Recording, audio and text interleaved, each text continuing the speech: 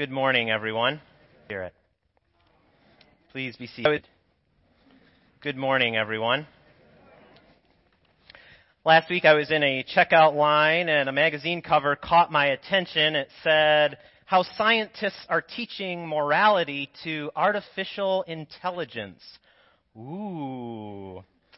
And the goal is to teach robots to make so-called moral decisions when faced with certain dilemmas. For instance, if a robot is operating a semi-truck, say, and a cyclist swerves out in front of the truck, the robo driver should be able to decide to stay in its lane or swerve into oncoming traffic.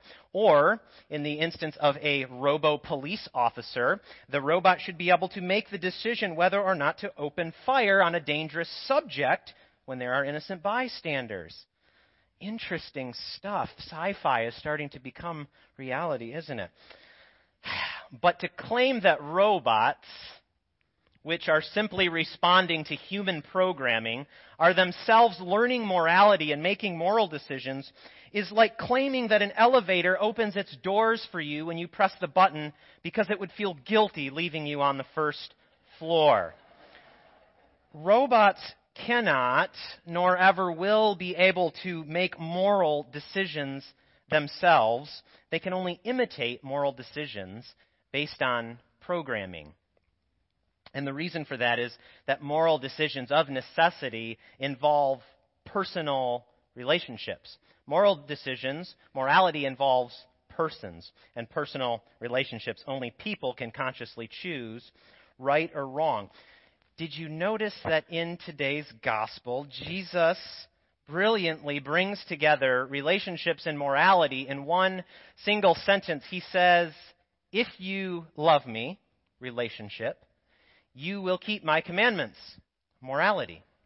Fascinating. Now, what does Jesus mean by this? It elicits a number of questions, doesn't you? Have you thought about what does Jesus mean by this? First of all, what are these commandments that Jesus is referring to? And how can we keep them? Is it possible? And why is it so important to Jesus that we keep these commandments? I think that one reason that it is very important to pay attention to Jesus' commandments can be seen in several places in the Gospels when Jesus himself differentiates between what true and artificial relationships look like between us and God. For instance, in Matthew chapter 7, Jesus says, "Not everybody who says to me, 'Lord, Lord,' will enter the kingdom of heaven, but only those who do the will of my Father in heaven." And he says that when he returns to judge the living and the dead, there's going to be a lot of people that say, "Lord, don't you remember all that great stuff that we did in your name? We attached your name to all those great things we did." And he's still going to say, "I never actually knew you. Depart from me, you evildoers." Now, Jesus isn't just using scare tactics to drive people away or to be some kind of big meanie face. He's trying to help people see the difference between having a true and an artificial relationship with him. There is an intrinsic connection between loving and knowing God and keeping his commandments. Now, if you think about maybe some coworkers who speak kindly to your face, you invite them to, let's say, your birthday party, and then you overhear them talking horribly about you at your birthday party, you ask them to leave, not because you're a particularly mean person, but because you're not interested in fellowshipping with people who say one thing and then live contradictory to it. So it is with Jesus. He won't be fooled by false friends.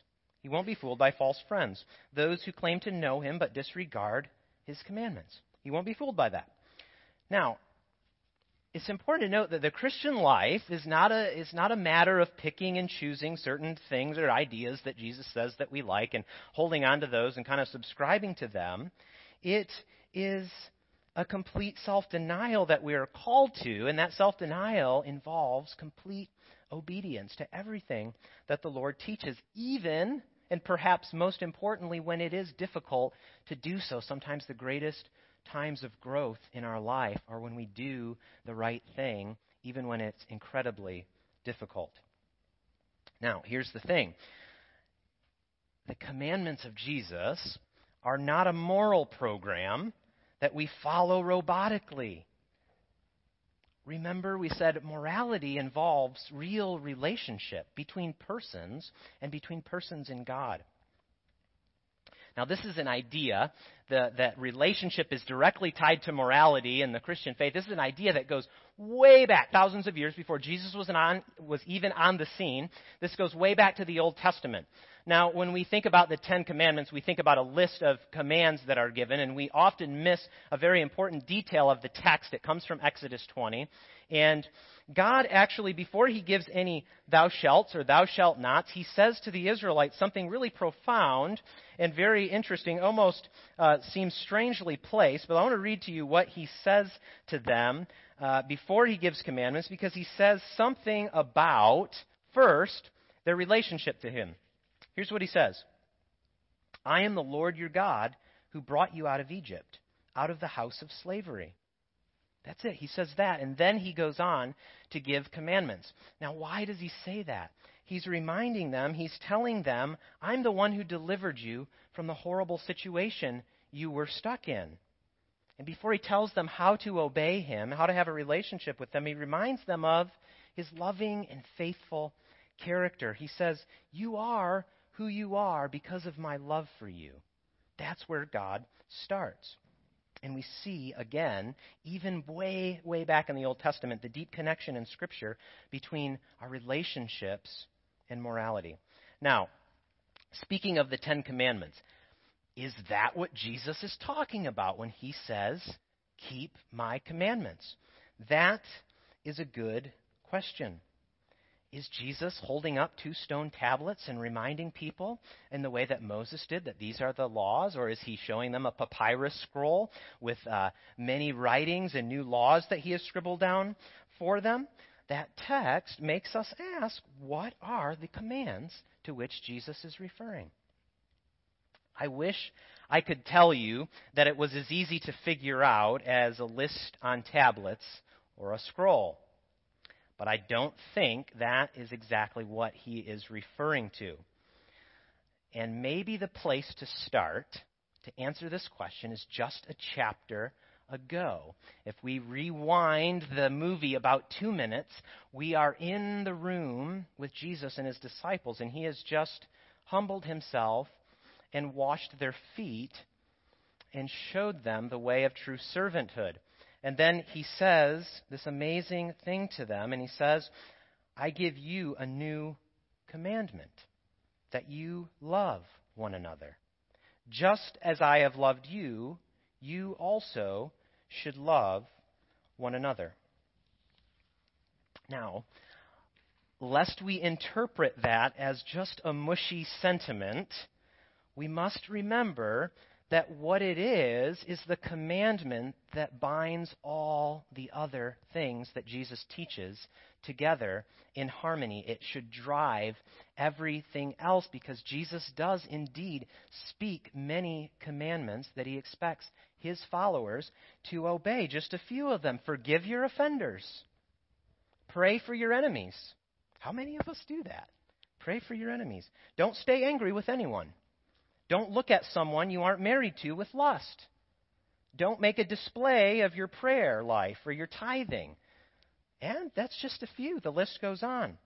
Now, we go through a list like that. There's a danger in thinking that Jesus' commandments can just be reduced to a list. Okay, there's a danger in thinking that. They can. It's not a new written Torah that Jesus hands us. These commands, the commands that are strewn throughout all of the Gospels in Jesus' teaching, these commands, they flow from Jesus' own character. This is key. Jesus' commands flow from his own character and life. Think about this. We forgive our enemies because that's just what he did from the cross. We develop a prayer life in private with the Lord because that's what he modeled for us. We don't look with lust on others because when Jesus looked at women, even prostitutes, he saw them as people who had God-given value. And we don't show off our prayer life or our tithe because Jesus did everything without ostentation. Jesus' commandments are an example of his entire life. Jesus' commandments are an example of his entire life. And that is what we are being drawn into when we are told to keep his commandments. Now, this is important to stress. Remember, morality is relational, especially for Christians, because our moral lives are to reflect the Lord we claim to follow. So how do we do this? Can we do this? Not on our own. Not on our own. And that's why, friends, Jesus says what he says next in this passage. After he says, if you love me, you will keep my commandments, he says this, and I will ask the Father, and he will give you another advocate to be with you forever. Now, what is an advocate? Most of us probably know he's referring to the Holy Spirit here he's going to send. But an advocate is somebody who comes alongside you, somebody who's with you, somebody who encourages you, somebody who empowers you. You see the relationality here? Jesus is saying, obey my commandments, but I'm going to send my Spirit to be with you, to help you do that, to empower you to do that. Amazing how relational this all is. In fact, this entire passage is steeped in relational language. And if you haven't caught on to that yet, look what Jesus says just a few verses later.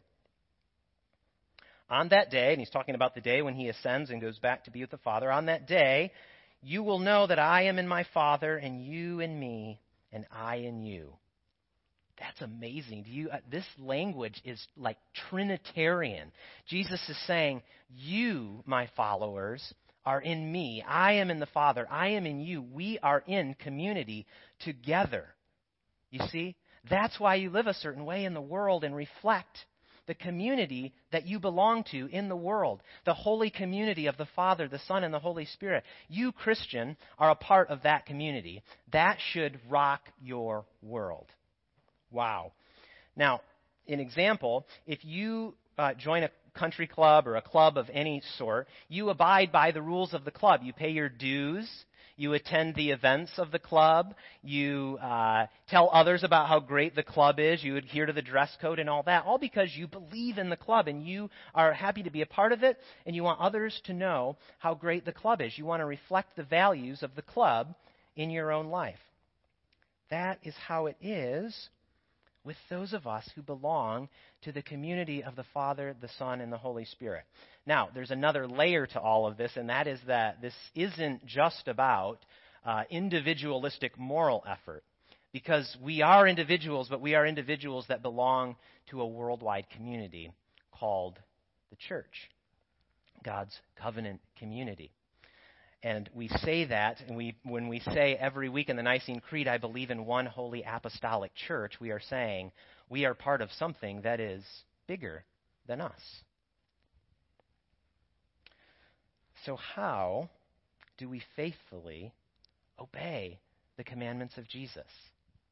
How do we faithfully obey?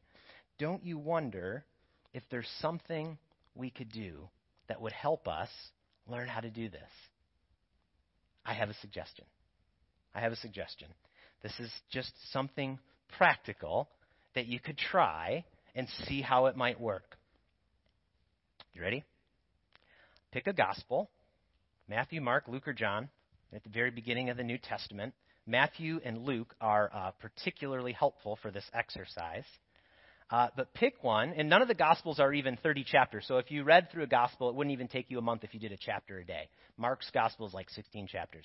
But pick a Gospel, read a chapter a day, and read through it from start to finish. And make observations and notes about what you see in the life of Jesus. And ask as you're making those notes, what does this story or parable or interaction that Jesus is having with someone, what does it reveal about God's good character as revealed in Jesus? And then also ask this. This is a hard question you have to ask, and you have to do this. What does this reveal about my need to be more influenced by Jesus? What does this look like for me to be more like this? Because that is ultimately what morality is about for the Christian. It is embodying the very character and holiness and love of Jesus, which is always driven by a self-sacrificial love. Imagine how trying this, just trying this engagement with the living Word of God might cause you to think differently about the way you treat others, about the way you're able to forgive your enemies, about the way that you work. The letter of Hebrews tells us that the Word of God is living and active, and when we engage with it, it will have an effect. It will have a transformative effect on our lives. Let's pray. Heavenly Father, thank you that you give us more than a list to follow. You give us your very Son, your very Spirit, to empower us to love you and to obey you. And you have invited us into fellowship with your very self, into your own community. And your desire for us is to reflect you in the world so that it would be attractive to others and that they would see something that draws them in and ultimately to you. God, we ask that you would empower us to be more engaged with your living word so that our lives might be transformed by him who is the word. It is in his name we pray. Amen.